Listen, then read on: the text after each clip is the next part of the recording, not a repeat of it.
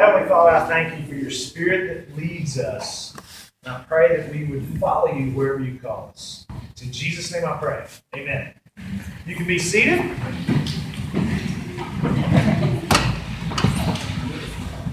Glad you guys are here on this beautiful, sunny day today now. I'm very excited to be with you today. And if you have a Bible, open it up to Acts chapter 8. If you don't have a Bible, don't panic. The words will be on the screen behind us.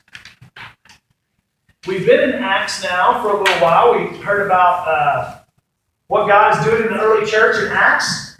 And we heard about what Stephen did and how God used Stephen last week. And one of the questions we're going to look at today is, how is God going to use you? You know, oftentimes we ask this question, what is God's will for my life? It's often a question that we ponder. It's a question that we're going to explore today. And it's often a question we ask in seasons of transition. And many of you are in seasons of transition, whether it's location, you're new to this place, whether it's job, whether it's in your age, you're considering job changes and those kinds of things. There's a lot of ways in which all you guys, or all of us anyway, are in a season of transition. If you're not currently in a season of transition, you just got out of one or you're about to go in one, and it's likely to come with some challenges. So today we're going to look at what is God's will for my life? We're going to look at that question. I went through a season of transition. Ron and I went through a season of transition a year after we were married. In our first year of marriage, we were in Greenville, South Carolina. I was working for a medical company at the time. Marriage was awesome and great. The business was going great. Everything was going great. And God just kind of slapped me in the face with Luke 14:33, which says, "Any of you who does not give up everything he has cannot be my disciple."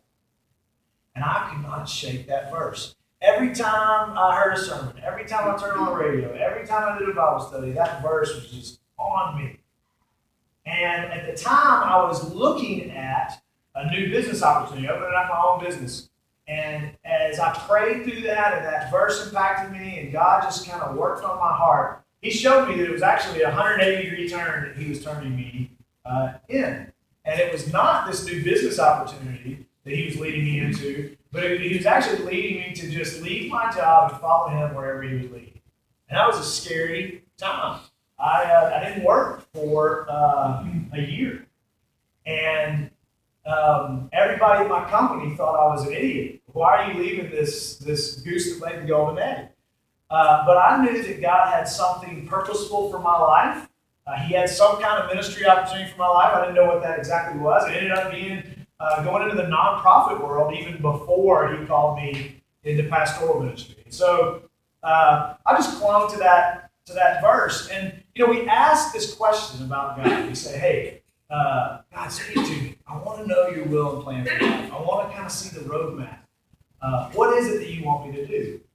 And I think sometimes God asks us, are you willing to do whatever I ask you to do if I reveal that to you? Are we willing to kind of go all in? Ben and I were at a church planting conference in Vegas last week, and that's just a concept of Vegas. All in, put all your chips on one color. Are we willing to go all in with the Holy Spirit? Francis Chan says it this way. Francis Chan wrote a book called Forgotten Gods, to study the Holy Spirit. We're exploring the Holy Spirit and how the Bible talks about that in our community groups on Tuesdays and Wednesday nights. And he says this. Chan says, God wants to see His children stake everything on His power and presence in their lives. That's the all-in concept. Stephen was all in. We looked at Stephen's martyrdom over the last few weeks, and Stephen was all in. And God calls us to do that, to live that way. The question is, are we doing that? So if we want God to say, okay, what's your will and plan for my life, are we willing to follow Him wherever He would tell us to go? And one of the questions of the book that we've been studying is, are we currently listening to the Holy Spirit when we're in line at the grocery store? Nudges us about the top of the person. Are we listening to the Holy Spirit when we're making out our budgets and asking God where our resources are going to go? Well, In the early church, they were listening to the Holy Spirit. Jesus promised the Holy Spirit, and in Acts 1:2, which we looked at a while back, as Luke, through the power of the Holy Spirit, opens up the book of Acts, he addresses Theophilus and talks about what Jesus began to do and teach. And then in verse 2, he says, Jesus began to explain all this until the day when he was taken up, after he had given commands through the Holy Spirit to the apostles whom he had chosen. Well, God has already given the apostles commands. And so we have this scene where as Jesus ascends into heaven, you've got them looking up at Jesus, and angels come and say, well, what are you looking at? He's going to come back the same way he came. And it's almost as if to say, Jesus has already told you what you're to do. He's already told you the plan for your life. And then in Acts 1:8, he reveals that. Acts 1:8 says, but you will receive power when the Holy Spirit has come upon you, and you will be my witnesses in Jerusalem and in all Judea and Samaria and to the end of the earth. So Jesus has already given a command. It's not a suggestion, it's a command. You will be my witnesses in Jerusalem and Judea and Samaria. It's a command, but it's also a promise. We don't like commands too much. But Jesus gives commands. There's expectation of him on our lives because of what he's done for us. But it's also a promise. And we're going to look at that promise in Acts 8 today, our scripture today. So you can turn there to Acts 8 if you have a Bible. And so in Acts 8, now you've got a scene where just after Stephen is executed, you've got Saul standing there, Saul approving of his execution. And then something bad happens. Acts 8:1 says, and there arose on that day a great persecution against the church in Jerusalem, and they were all scattered throughout the regions of Judea and Samaria, except the apostles. So this word scattered here in the original Greek is diaspero. It's where we get the term diaspora. You've got a diaspora of people, and oftentimes you'll hear about the Jewish diaspora across the world. From Jerusalem to Germany to France, you get this Jewish diaspora. Sometimes you'll hear African American culture talk about the diaspora from Africa to America and all those places. That's the word that we see here in scattered. So something happened here that created an explosion of the gospel. Persecution that Saul approved of and that Saul started this scattering out. And in our process to come here to plant, we pray, many of us pray for a couple of years, and many of us continue to do, we have it set on our phones, either Matthew 9:37 and 38 or Luke 10:2. And they both say the same thing. They both say that we're to pray to the Lord of the harvest that he would send out laborers into the harvest. Now, that word used there, send out, in the original Greek, is called ekbalo, and it means to force out. It's not like I might send one of my kids to the car to go get something. It's got a totally different meaning. It's actually the same word that is used when Jesus casts out demons in Luke 11. It's the same word that was used in our last passage about Stephen being cast out of the city and stoned. It's a word that suggests violence contrary to the will of the object. So here you've got these two words. You've got dispersion, you've got scattering, you've got diaspero, and you've got ekbalo. And this is the promise of God. The promise of God is that he will send us out, sometimes contrary to our own will. And that's what the gospel did. Jesus promised that he'd be my witnesses in Judea, Jerusalem, and Samaria. But it's interesting, just look at that last little clause there in Acts 8:1. Everybody in this persecution was thrust out except the apostles. Except the apostles. Now, scholars can debate about why that is. Why is it that the apostles stayed in Jerusalem? Was it because they were scared? Were they disobedient? Or were they more courageous and they felt that they could man their own post? I don't think it really matters to us. It's just that God's gospel will go forth. And in this case, what we find is that the gospel went forth on the wings of business, not of clergy. And that's so important for us. The gospel is not about a few pastors or a few missionaries, a few church planters going out and sharing the gospel. In Acts, the gospel spread on the wings of business, not of clergy. And by Acts 11, we find out that it already spread to Antioch, Phoenicia, Cyprus, Cyrene, all these places far flung across the Roman Empire before Paul ever got there. People like to talk about Paul. He's this missionary, and he took the gospel here and here and here. Oftentimes, Paul arrives in a city and the gospel is already there before him. And that should be comforting to us and encouraging to us. It can also be convicting to us because God will use somebody else if he doesn't use you. If God's called you to do something very specific, if he's called you to do his work will get done. If he's promised to save many in a city, his work's going to get done. Now, that shouldn't for us mean, well, hey, somebody else will take care of it, hands off. Don't we want to be part of the work of God? I mean, look at Stephen and Philip. Stephen and Philip were deacons. They weren't part of the original apostles. Neither was Paul. Paul was sitting here approving the execution that drove everybody out except for the apostles. And Paul talks about being an apostle untimely born because he was not one of the originals. So God's going to do what his work is to do. And so I don't want to, I want to be careful about saying, oh, look at these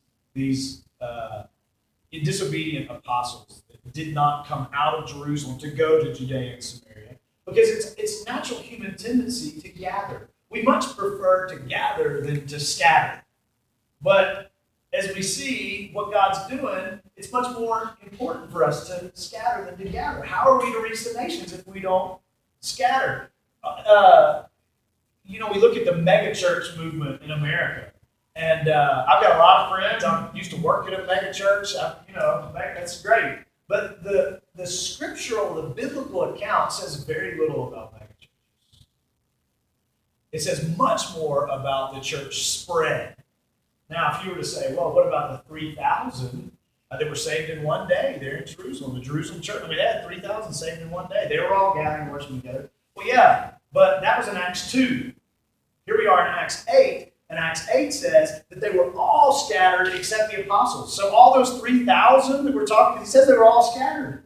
So here we've got this missionary movement early in the church because of persecution. God will do what he's going to do. And in the same way, Hope Church will measure herself not on how well we gathered, but how well we scattered. Rick Warren, pastor of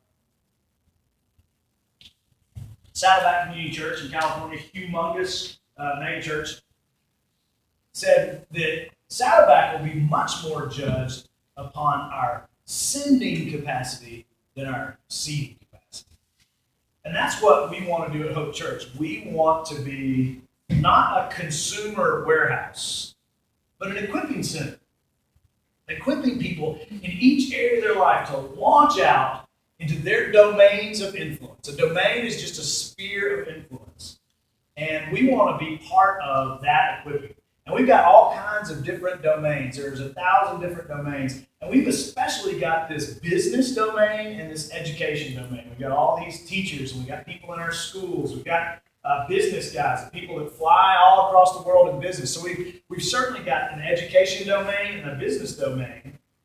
And our job at Hope Church is to equip people to be empowered in that domain, to share the gospel, to share hope, to share joy in their particular area of influence. And so if you ask, well, what's God's will for my life? God knows exactly where you're supposed to live. Acts 17:26 says he determines our boundaries and our places of dwelling. He knows exactly where you're supposed to live. He's given you the job, the exact job he's given you. You may not like it, but he's given you that job, and he may give you another one. That's fine. So God's got you exactly where he wants you. And so our constant focus on what does God want to do? What job should I take? What church should I go to? We ask these questions when our questions should be not what church should I go to, or what job should I have, but how do I change my city and the world? That should be the question that burns in our hearts. How do I change my city? So you may have come here, you may have moved here with your family or with a job. You may not exactly know why you moved here. You may have thought that it was for family or job. But really, your family is the family of God. And your job is to expand that family, to multiply, to invite people into this family of joy that we have. Acts 8:2-4 says this. We go on, after this dispersion, this diaspora, we see that devout men buried Stephen and made great lamentation over him. But Saul was ravaging the church and entering house after house. He dragged off men and women and committed them to prison. Now those who were scattered went about preaching the word. A couple of things here. Just as a side note, devout men burying Stephen and making great lamentation was important. Stephen was condemned. Stephen was on death row. He was stoned. But there were still faithful followers that lamented him. In that culture, you were not supposed to mourn over those who had a death sentence. Yeah, bury them, but don't say anything about them. And these guys, devout men, were making a big stir about it. They were lamenting and wailing as evidence of the gospel. They are declaring the gospel in their mourning. I mean, how do you even do that? You think about a funeral. Funerals are not a place for happiness, generally, but they are a place for joy. And the difference is, we don't just paste it on smiles and walk around a funeral and act like nothing happened. We mourn, but we have great joy because we know that Christ will receive us. We know that this is not the end. We know that we can encourage others. And in this case, in Stephen's case, we know that his death glorified God. So as they're mourning and lamenting, they're glorifying God and declaring the gospel in the streets of Jerusalem in their mourning clothes. It's a great picture. And then we have Saul ravaging the church and entering house after house. He dragged off men and women and committed them to prison. And we sometimes we just jump over this, that we got here Saul ravaging. This word ravaging in the original language is like a dog on a bone. It's like a wolf ravaging a wild animal. Saul's ravaging the church. And that ravaging created the scattering. And so, even in his sin, even in his hatred, God was using Saul. So, Saul didn't even know it, but he was creating the expansion of the gospel, not the other way around. As what the enemy means for evil, God means for good. And man, that is good news. That is good news to know that when attacks come, God may be even using that attack for his glory and his purpose in my own life. So when I feel like, hey man, I'm being attacked, God might be using that very thing, that very attack, or that very persecution to declare his glory. And for my good. Wow, that's a hard concept to wrap your mind around, especially when we see the persecution going on in the worldwide church today. So, how do I change my city? What's God's will for my life? How do I change my city? Verse 4 said that they went about preaching the word. Those who were scattered went about preaching the word. They went about in whatever domain they were. Maybe they were a tent maker. Maybe they were a pottery person. Maybe they were a seller of purple cloth. Whatever it was that took them to Antioch, Cyprus, and Cyrene, whatever it is they could do, because they had to be industrious, they had to be entrepreneurial, because they're picking up, they're driving out, they're going to do something else. So whatever it is, whatever domain they had, they just went about. The Bible says they just went about preaching. Now, it doesn't say that they went about lamenting the persecution in Jerusalem. They didn't go to Antioch, and the first thing that came out of their mouth was, man, those people in Jerusalem were terrible, those bad Jews. Now, they may have told their stories, but they went there with the gospel. They just went about preaching. In the same way, you have been scattered for God's glory. As I look around this room, I think everybody's from a different place. I think everybody's from a different place. Well, you've been scattered for God's glory. God's put you in this place at this time, in this congregation, in this church, for his glory. He's up to something with your life. Even if you think this transition is because of persecution, or if you think this transition is temporary, or however you think about this transition, God's got a plan for it. And he's got a purpose for you. Some of you will say, I have to fly for work. I've got to fly out to LA next week. Chris Miller flies all over the world. He goes to exotic places, not here today. He goes to Malaysia and other places. I have to fly for work. Well, every time you get on a plane, you should see that as a mission trip. Every trip is a mission trip. every single time. And so when Ben and I came back from Vegas, I don't always like this now. Sometimes God has to ekbalo me. He has to scatter me. And right before we got on the plane to Vegas, we just eaten Payway at the airport, and we were scarfing down Payway as fast as we could. But before we had to get on the plane to come back here from Vegas. But right before we ate that Payway, Ben said, God, give us an opportunity to meet people on the plane, to pray for them, to share the gospel. And when we finished eating, I was tired. I'm like, man, why'd you have to pray that prayer? Because sometimes we just want to sleep on the plane. Sometimes we just want to be in the grocery store line and get our groceries. Sometimes we just we don't want to do that. We don't want to I got to get all geared up for that. But I'm so glad he did. I sat next to a former Mormon bishop named Larry on the plane. And we had an awesome conversation about who God is, God's glory, God's dignity, the nature of salvation, what heaven is like. And we had an awesome conversation. In that conversation, he just whipped out his business card and said, man, I'd love to talk about this. Now, that doesn't happen much. I usually say, hey, give me your email. But he gave me his card, and we've talked this week. God is up to something every time we travel.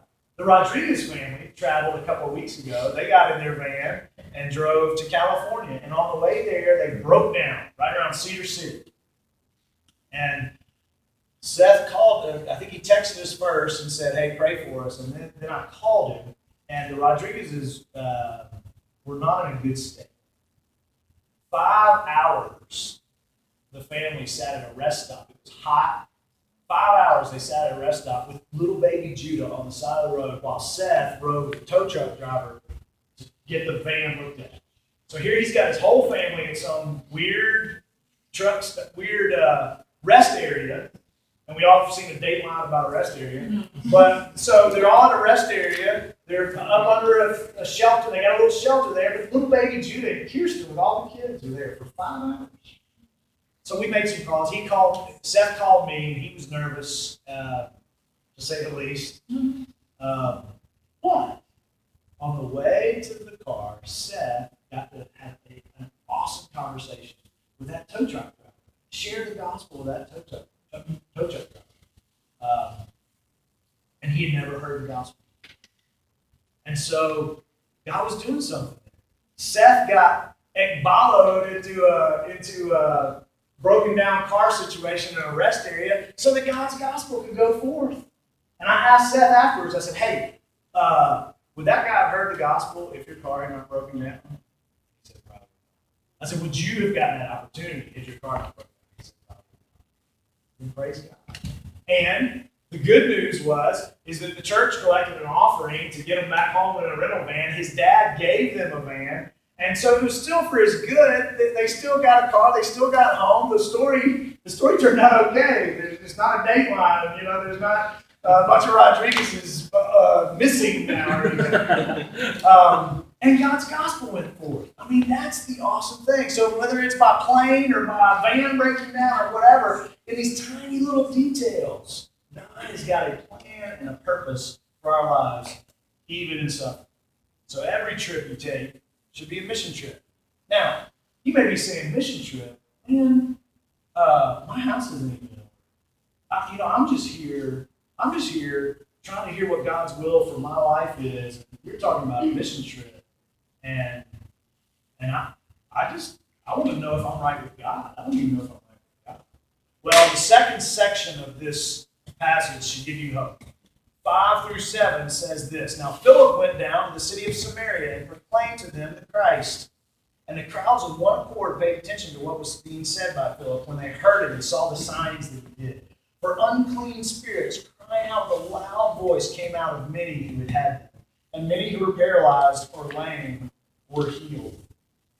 So Philip goes down to the city of Samaria. He ends up sharing the gospel with a eunuch that's headed back to Ethiopia, and the whole gospel goes to Africa.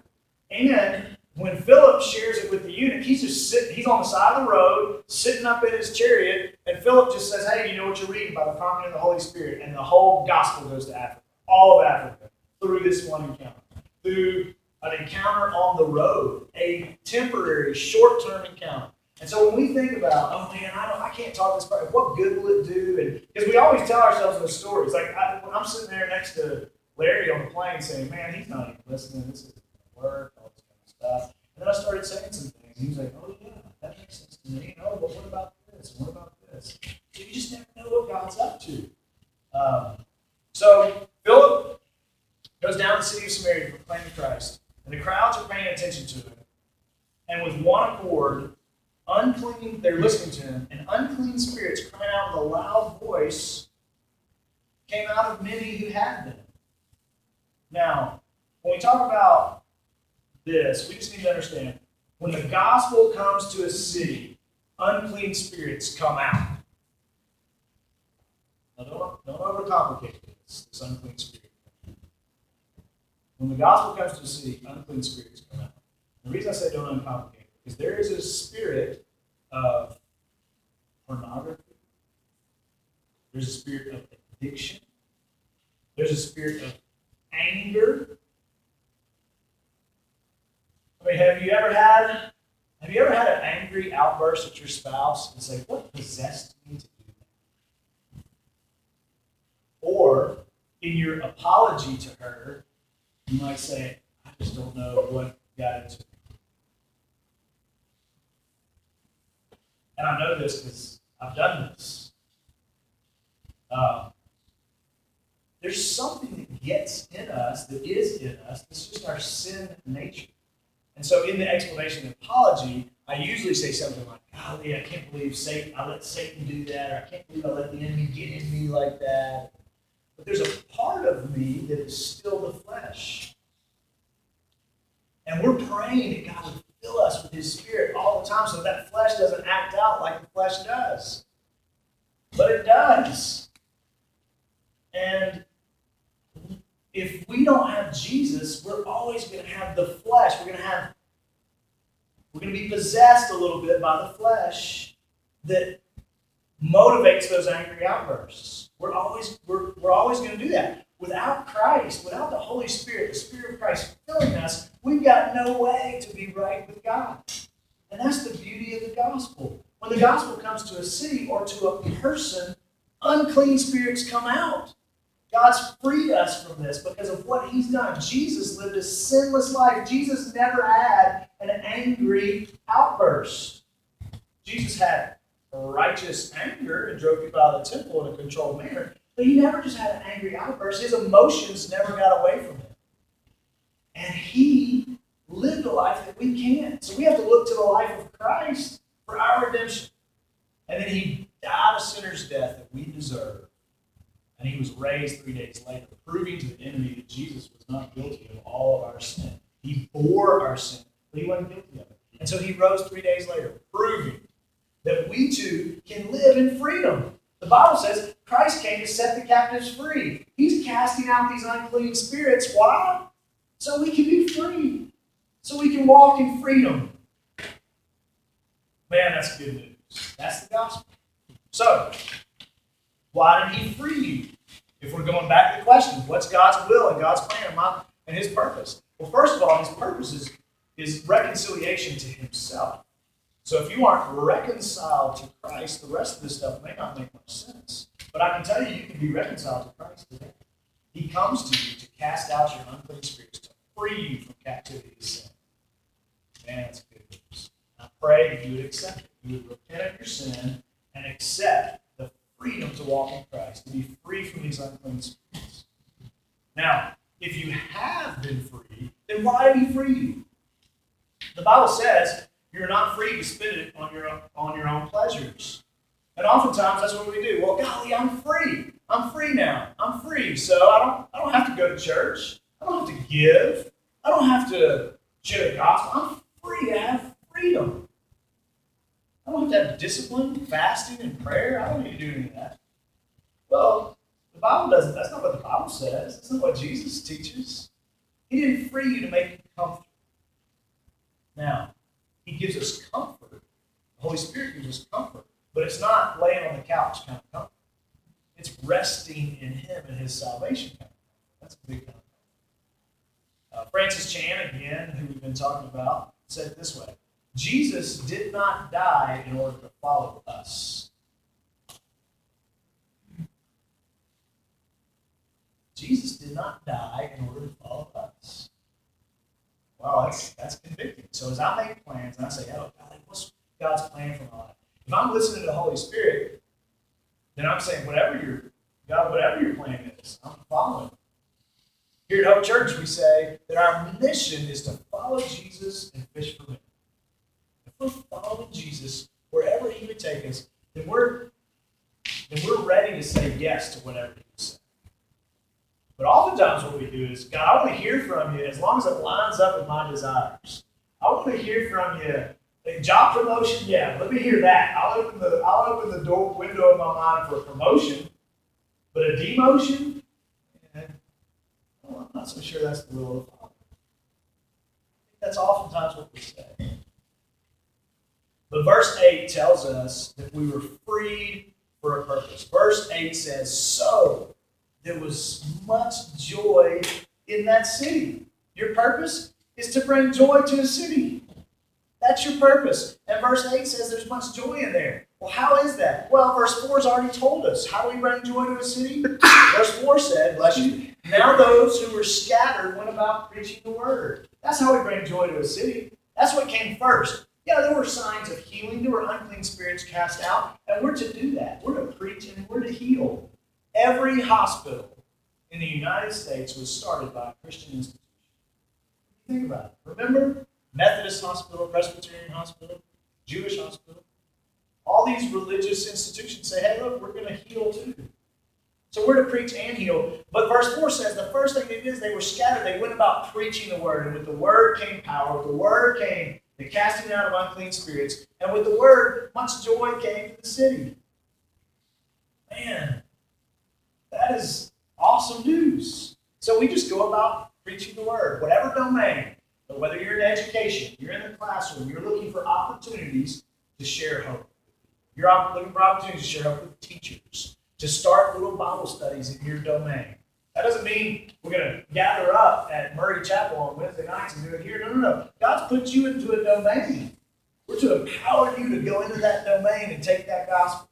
So we're going to talk a lot about domains, identifying domains, how to interact with those domains. We're going to talk a lot about that. Because ultimately, this scripture tells us that we'll be scattered by choice or by force.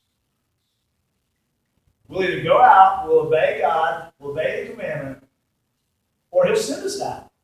His gospel's going to go forth. That's the promise. The promise is that the gospel's going to go to Jerusalem, Judea, and Samaria. So those guys aren't leaving Jerusalem? Okay. While you saw in this persecution, I'll bring Stephen home. I've got a good home for him. I'll bring Stephen home. I've got this plan. God's got a plan for your life, a perfect plan to put you in exactly the right place to declare His glory. And think about what you're offering to you. Our goal at Hope Church is to bring joy to this city and to the world. And this city needs joy.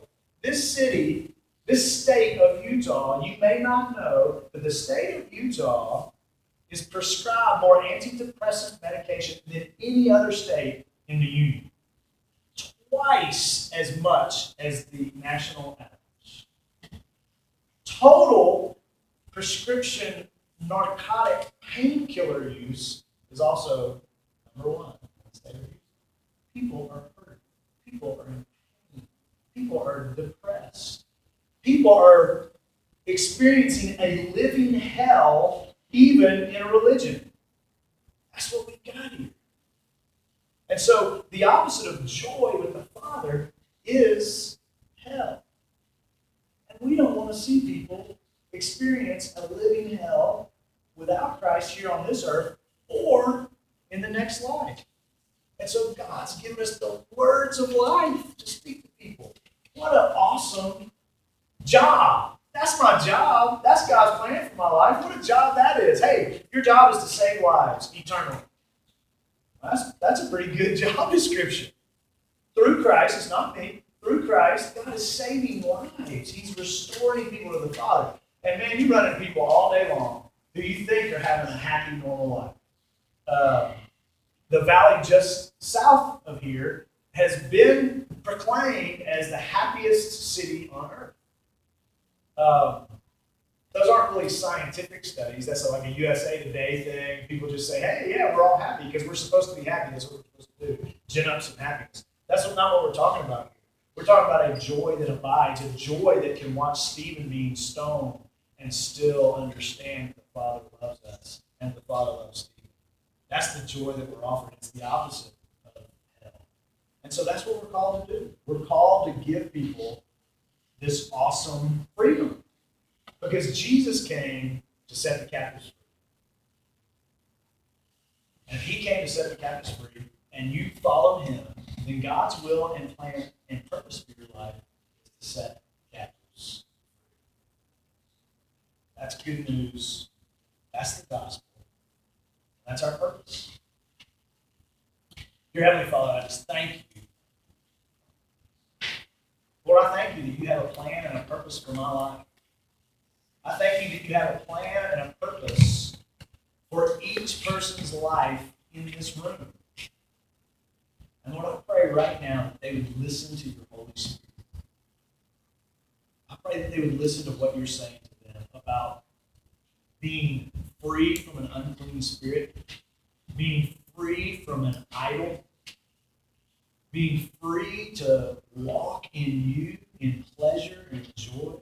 Lord, I pray that that freedom would be so enticing that you would draw by your Spirit people to be reconciled to you through Christ.